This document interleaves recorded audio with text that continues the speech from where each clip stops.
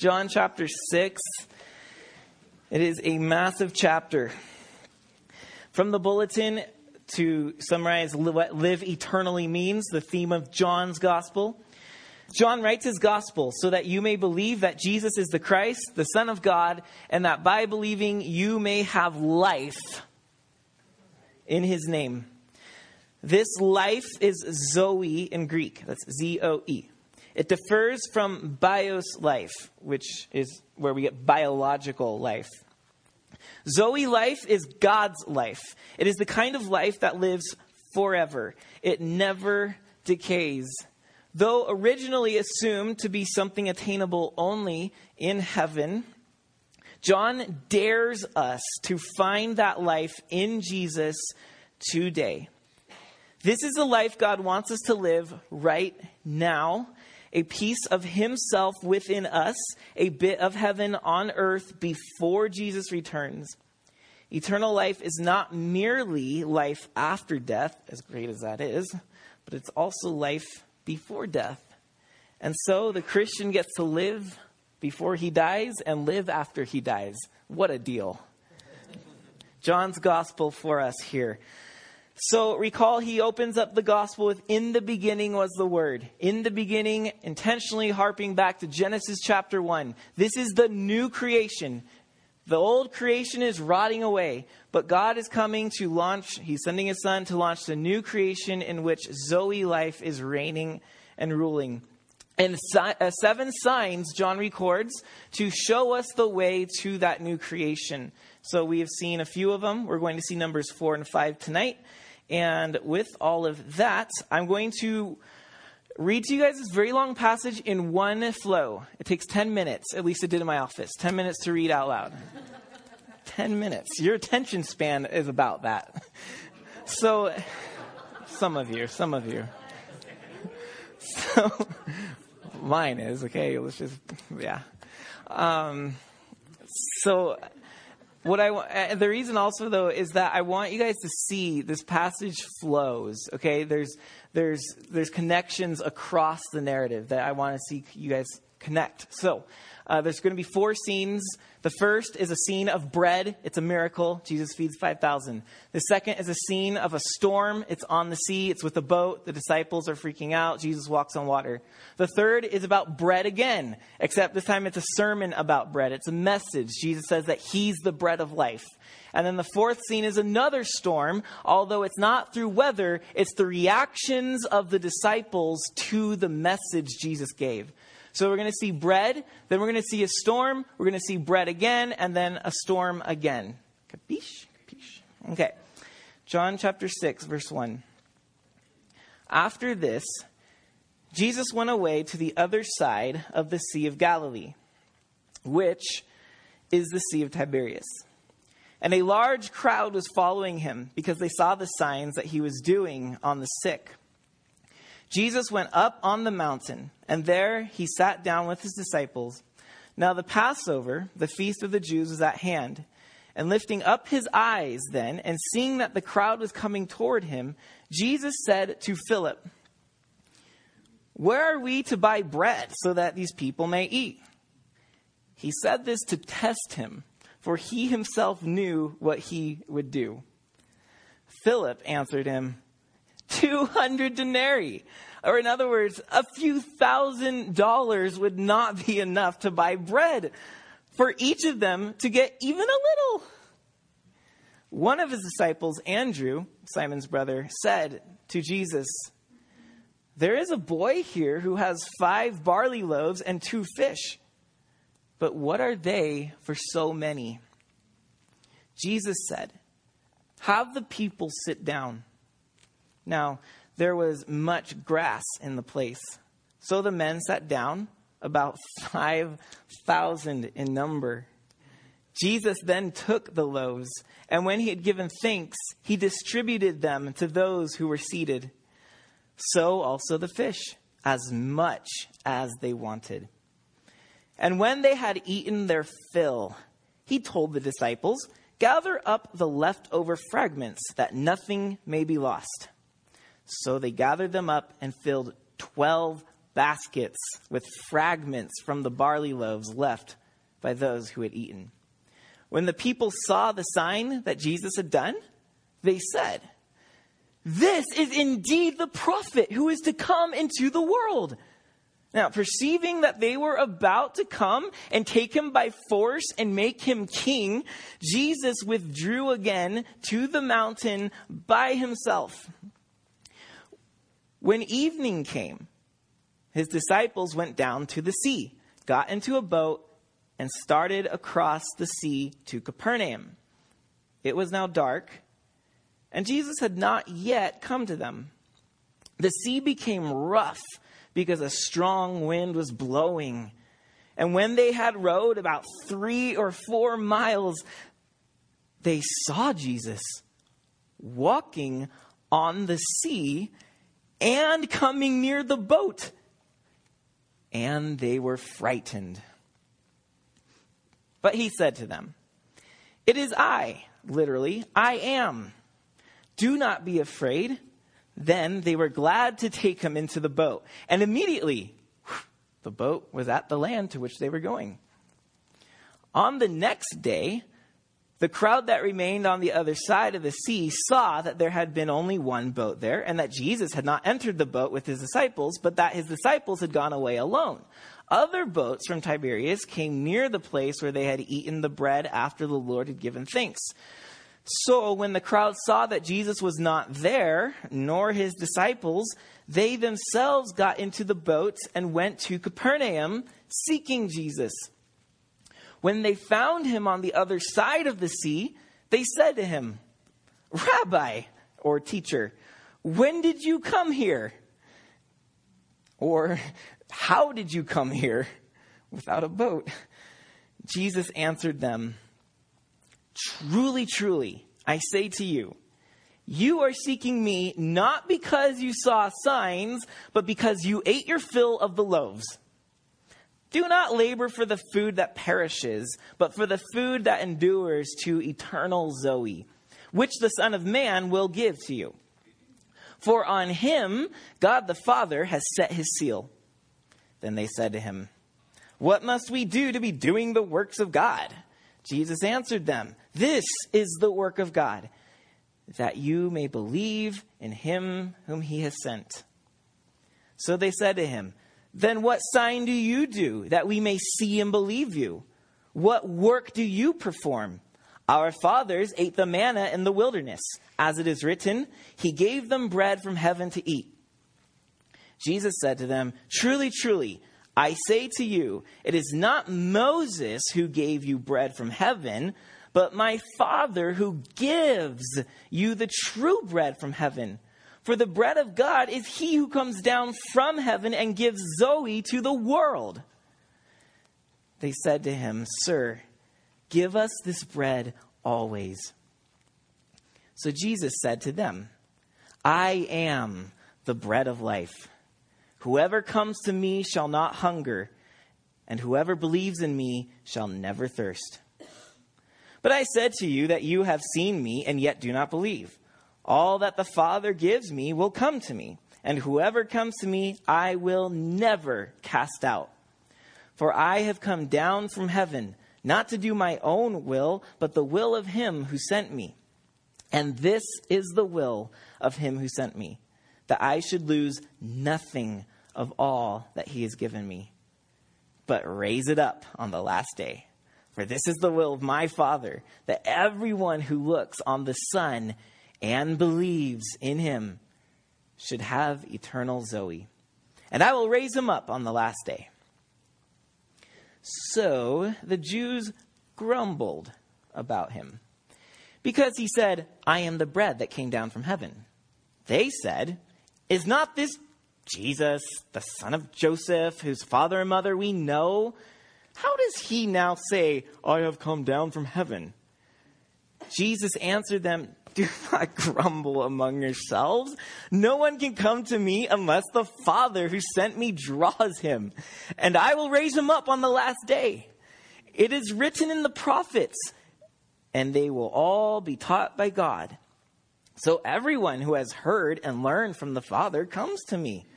Not that anyone has seen the Father except he who is from God. He has seen the Father, me. Truly, truly, I say to you, whoever believes has eternal Zoe. I am the bread of Zoe. Your fathers ate the manna in the wilderness, and they died. This is the bread that comes down from heaven, so that one may eat of it and not die. I am the living bread that came down from heaven. If anyone eats of this bread, he will live forever. And the bread that I will give for the Zoe of the world is my flesh. Well, the Jews then disputed among themselves, saying, how can this man give us his flesh to eat? So Jesus said to them, truly, truly, I say to you, unless you eat the flesh of the Son of Man and drink his blood, you have no Zoe in you. Whoever feeds on my flesh and drinks my blood has eternal Zoe, and I will raise him up on the last day. For my flesh is true food, and my blood is true drink. Whoever feeds on my flesh and drinks my blood abides in me, and I in him. As the living Father sent me, I live because of the Father. So whoever feeds on me, he also will live because of me. This is the bread that came down from heaven, not like the bread the fathers ate and died. Whoever feeds on this bread will live forever. Jesus said these things in the synagogue as he taught at Capernaum. Well, when many of his disciples heard it, they said, this is a hard saying. Who can listen to it? But Jesus, knowing in himself that his disciples were grumbling about this, said to them, do you take offense at this? Then what if you were to see the Son of Man ascending to where he was before? It is the Spirit who gives life. And that's not Zoe, by the way. The flesh is no help at all. The words that I have spoken to you are Spirit and Zoe. But there are some of you who do not believe. For Jesus knew from the beginning who those were who did not believe and who it was who would betray him. So he said, this is why I told you that no one can come to me unless it is granted him by the Father. After this, many of his disciples turned back and no longer walked with him. So Jesus said to the 12, do you want to go away as well? Simon Peter answered him, Lord, to whom shall we go?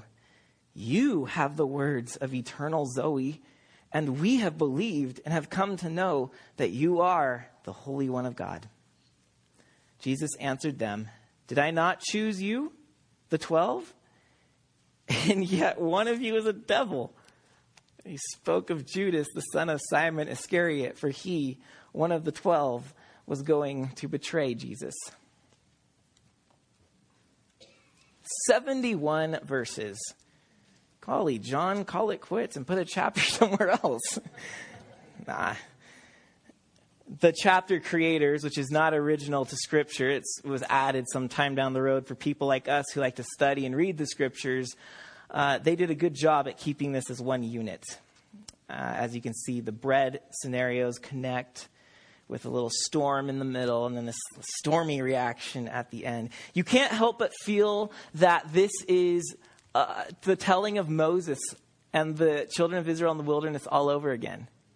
There's grumbling, there's disbelief, and there's manna coming down from heaven, and Jesus is feeding the crowds, the multitudes, the hungry multitudes with this manna. He is in a wilderness place. He's not in a city at all.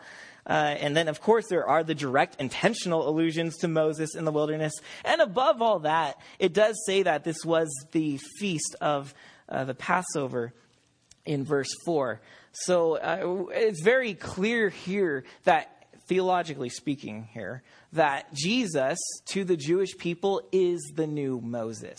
He's leading them from bondage, old creation, to the new creation, the promised land, Zoe life. He's leading them there. The signs are pointing that way. And we too can look at Jesus in that way. We have our Exodus and we're following him into the new life.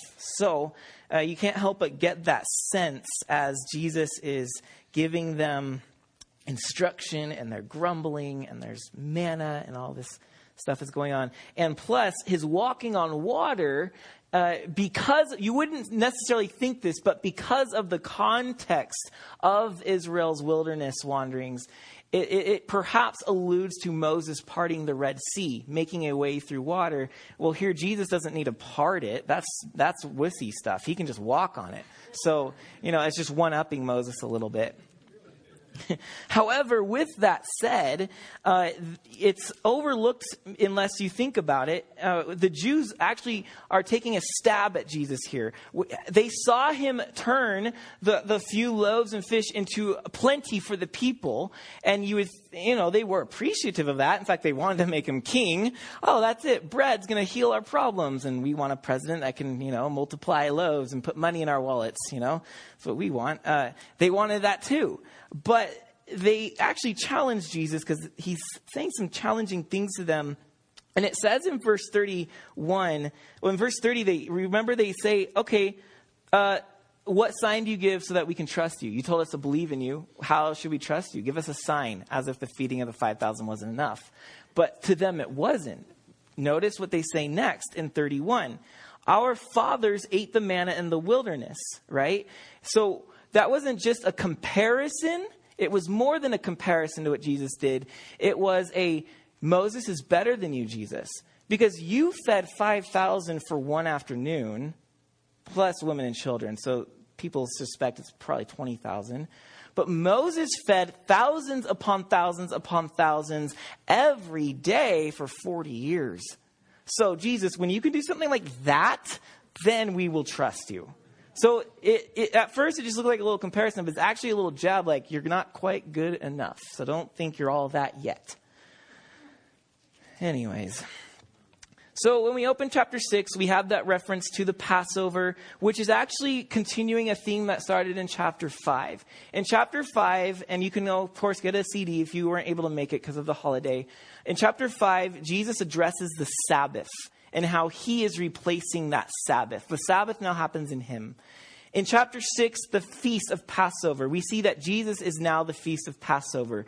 We aren't celebrating our leaving Egypt. We're celebrating our leaving the old creation, Bios life, and going to Zoe life, the new creation. So he is now our Passover. There's a theme in John starting in chapter 5 and now up through chapter 10 in which Jesus is announcing that the holidays of Israel are finding their fulfillment in him. He is the one they come to now. So we're going to see that theme continue on as we go through to chapter 10. Now, let's look at the miracle of bread. A few comments on that. The feeding of the 5,000. So this is sign number 4. Remember, there's 7 signs in John's gospel. This is the 4th. We saw first he turned water to wine. Second, he healed a man's son from long range fire, right? From long distance. He just said, your son's healed. Never even saw him, but he was healed. The third sign is when we saw the invalid made to walk, when Jesus said, simply take up your bed and walk. And so now we're at number 4, where he feeds the 5,000. In this little story, which, by the way, apart from the resurrection, is the only miracle that appears in all 4 Gospels, this little episode shows us the social ministry of Jesus. That he had a great concern, yes, for getting people to believe in him and getting them to return to the Father, God, but he also had a great social concern for the physical body. That there were hungry stomachs in those who were following him, and he wanted hungry stomachs addressed. So we see a unique aspect of Jesus because we often can get very into the whole spiritual side of Jesus, where we come and we have our private little devotional worship time with him, and we want him to feed our souls with bread, and we have all that going on, and it's easy and very convenient to make Jesus that kind of a bread giver and forget completely that there are actually physical bodies that need physical bread.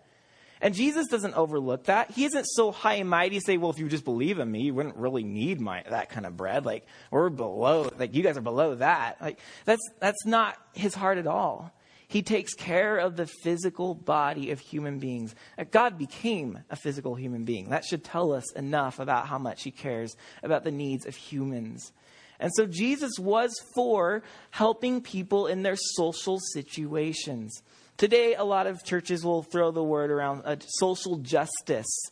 And that's just going and trying to make the social living environments of people better. Blessing people. That's a good thing. That isn't a wrong thing. However, some people go to the far extreme where they think the church is all about just go and make the world a better place, as if that's all there is to life. Like there isn't God's work in that. And yeah, that might be too extreme. But the other extreme of just having private heart-to-heart time with God is probably not what the church is about either. So we see that Jesus does have a social concern for people, and he feeds them.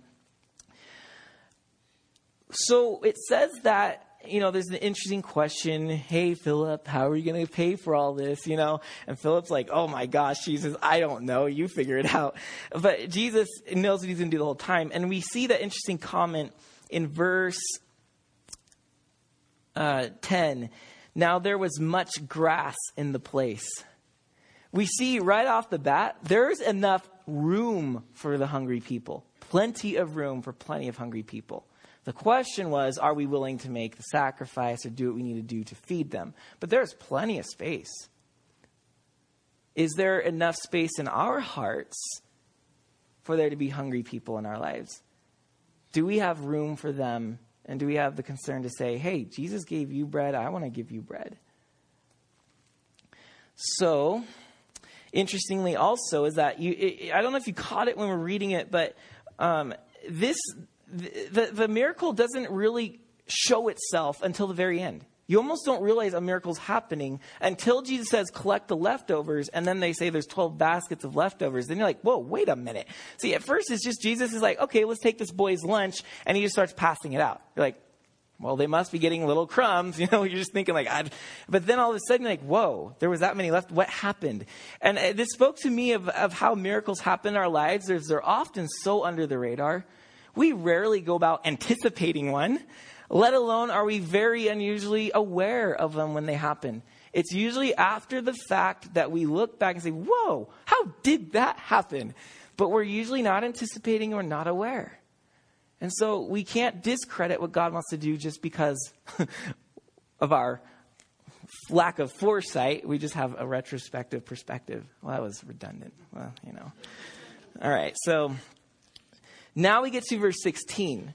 When the evening came, the disciples, okay, so they're going, where did Jesus go, right? The crowds are wanting to make him king. He feeds us. And Jesus slips out. He's like, that's not what I'm about. So he hides. And the disciples are realizing it's getting dark. We got to get back to the other side of the lake where home is. Where did Jesus go? Like, let's leave him. They didn't quite have the no man left behind mentality yet, I guess.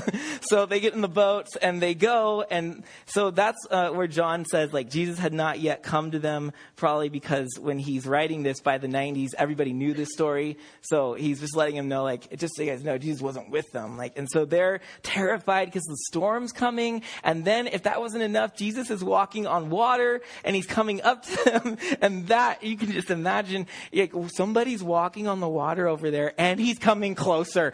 Oh, good Lord. And they're panicking and they're holding the oars tighter. Go faster, Peter. I've been rowing for 3 miles. It's your turn, John. And so they're, you could just see the scene and the panic in there. And Philip's bailing water. Say, I don't see anything. And he's like drenched from head to foot, right? So it's just a chaotic scene. It's stormy. It's confusing. And then there's Jesus. And this is the 5th sign number 5. He's walking on water. This is an amazing display of dominion over the created order. That the old creation is nothing for someone from and building the new creation. He has complete mastery over that. And he trods on it. He just walks on it.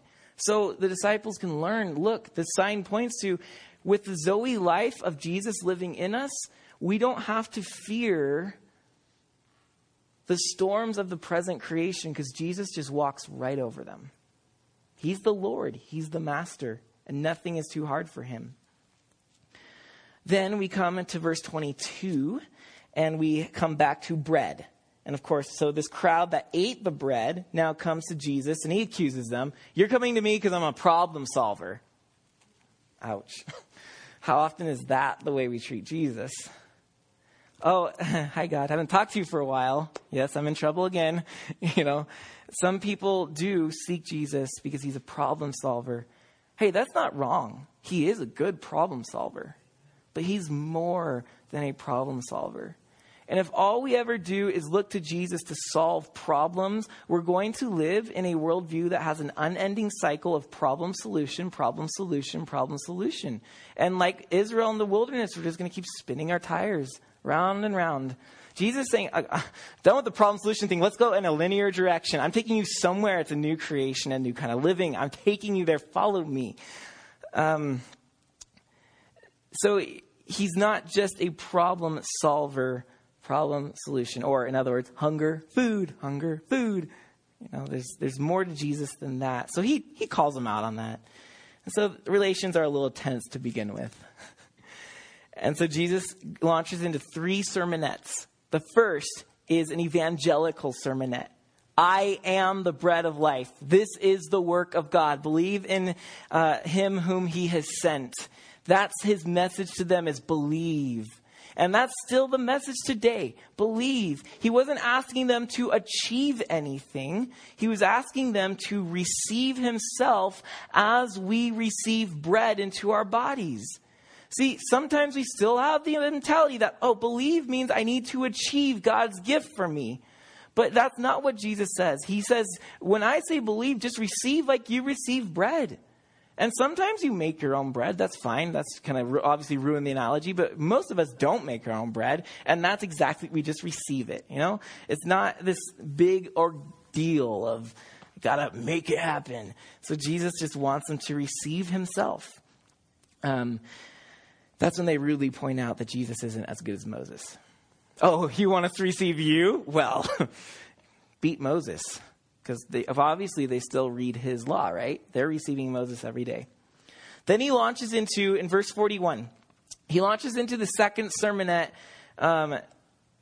the ecumenical sermonette, if you will. That word scares some people. So just like all people sermonette. Like Jesus is for all people. That's what he tells them.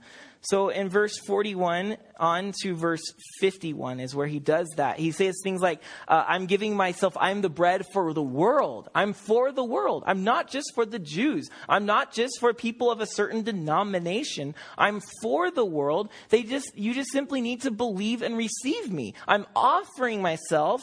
Now you must absorb me. So this is for everyone. And Moses, in other words, was limited in that spot, right? He gave you guys past tense, common bread to just the Israelites. But I am giving my Father's heavenly bread, present tense right now, to the world. So Jesus said, okay, you want me to show you that I'm better than Moses? Boom. Present tense. Moses is dead. So are his followers. Present tense, better bread, and it's for more people. That, by the way, isn't actually in that sermonette. It led up to it. If you want to look at that, that's in verse 32. It's his response. And you can see how he intentionally contrasts that. But in verse 44, part of this, everyone, I'm the bread for everyone, he does sound a little bit limiting here. Verse 44 says, no one can come to me unless the Father who sent me draws him. So it sounds great. Just believe in me. And then he says, but you can't really come to me unless God brings you to me. So now, you're throwing up all kinds of questions like, okay, wait a minute. So was my salvation predestined by God, or is it only God who can make it happen? And if other people aren't believing, does it mean that God hasn't turned the light on for them yet? And it will never turn on until God does it for them? Or is this what does this say about my choice? What does this say about my wanting to come to Jesus? And I think that we're reading this too simply. I think that what John is communicating, or Jesus, through John's pen, is communicating in verse 44 simply, unless you already know the Father, you're not going to come to me. Unless you already know the Father, you won't come to me, because obviously I and the Father are one. I came from him. So if you're not coming to me, it's because the Father isn't sending you because you don't even know the Father. That's the accusation. It's so much deeper. It's not just saying wait around until God does the thing for you. It's saying if you aren't receiving me, like most of this audience, it's because you simply don't know God. Then he goes in verse 52 to the Eucharistic sermonette. That's a fancy Latin phrase for communion. It means Thanksgiving. And so, of course, it had to work, right? Evangelical, ecumenical, Eucharistic. They're all E's. So I robbed it from a commentary, just so you know. So that's why. Eucharistic sermonette. So this is the Lord's Supper. But this is where it freaks us out and where the disciples that are listening, it's like, okay, done with him, this guy.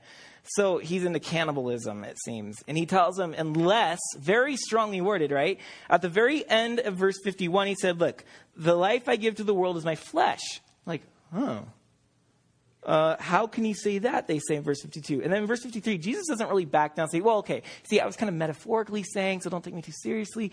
No, he then all of a sudden launches into going deeper into what he means by his flesh. And he says, not just my flesh, but my blood. And you have to. If you don't eat it, if you don't drink it, you have no part in me. You have no life in me. This is what you must receive me in that way. So, unless, verse 53, truly I say to you, unless you eat the flesh of the Son of Man and drink his blood, you have no life in you. And he just keeps going and making it worse.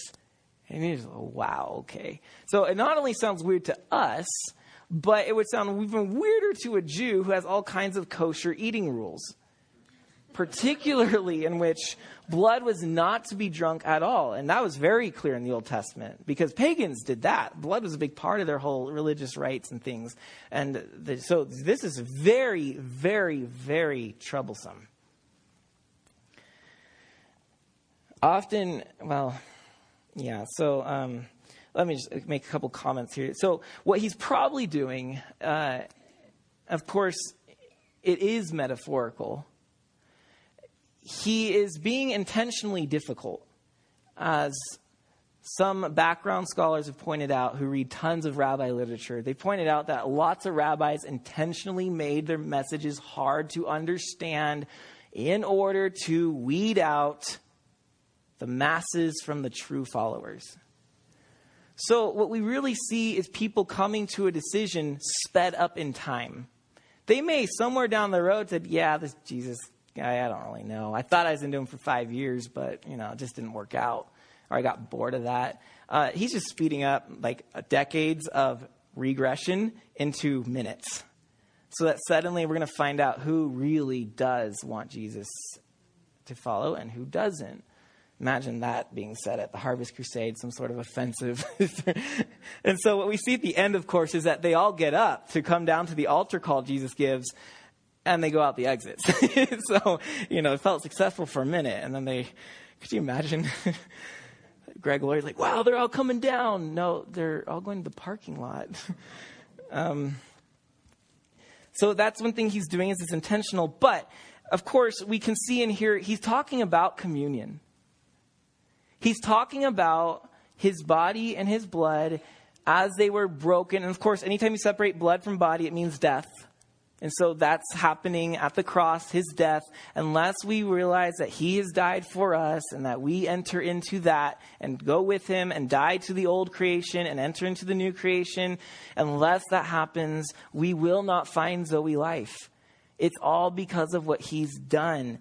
And so one of the things we do here is every Sunday night we take communion. Because we see this as a very important, vital reminder to our walk with Jesus, who he is, and that we need him constantly. But another reason for it is in case the teacher stinks that night, then at least the gospel is visible and tangible right there in the elements every week. So when all else fails, we have that, right? So that's not, it's not the reason we do communion, okay? It's just one of many reasons. It's my parachute. Well, guys, I don't feel it tonight, so let's just take communion. Here's one quote from my favorite commentator in John. He says, "The Lord's Supper is a repeated altar call to ongoing conversion, to fresh recommitments and entrustments of oneself to the Lord Jesus Christ, the bread of life." I liked that. Every time we take it, it's like an altar call. It's that fresh coming to him saying, yes, I want to follow you again. Even if it means my body and blood are going to be torn and spilt, I will do it again. Good thing to do weekly. Now, transubstantiation is what some Christians see the communion as, that the bread and blood literally transforms, transubstantiation, into the physical body and blood of Jesus, although it just looks like a cracker and wine. But it literally is it. And there have been some people that have relayed experiences that when they took their first communion, they literally felt like they were eating flesh and blood. I've met somebody personally who said they had that experience. So that is a mystery. Usually Catholics believe in that they're literally taking his body and blood. There's also symbolism, which is on the total other extreme. It's not literally his body and blood, but it's just simply symbolizing it. Like, yeah, his body and blood were over there on the cross, but we have crackers and juice to symbolize what had happened 2,000 years ago in Jerusalem. And so that's another extreme where we completely strip the presence of Jesus from it because it's just symbolic. The middle ground would be consubstantiation, which is simply saying that the body and blood of Jesus are present with the cracker and juice. So that there isn't just mere crackers and juice, like we just kind of do this thing. And I kind of remember, thank you for the symbols of remembrance. But that there is, in a very mysterious way, Jesus is with us when we do that. And we are, by faith, bringing him into our lives as we do that. So that is probably a middle of the road way to look at it. So there you have that. Okay. So at the very end, we see the second storm. Everyone's like, what? This man's message is too hard. 66, many of his disciples turned back. So we have a ton of them to now just 12. And even in that 12, Jesus admits, one of you is going to betray me. So that's pretty pathetic. That's what we often see. People love the works of Jesus. They love the mercy of Jesus. And we have a culture fascinated with that part of Jesus. But they don't like the words of Jesus or the message of Jesus. And it seems that the more Jesus talks, the less people like him. Anyways, what makes these 12 remain and not the rest? You'll have to stay with us for part 2 after these next 2 worship songs.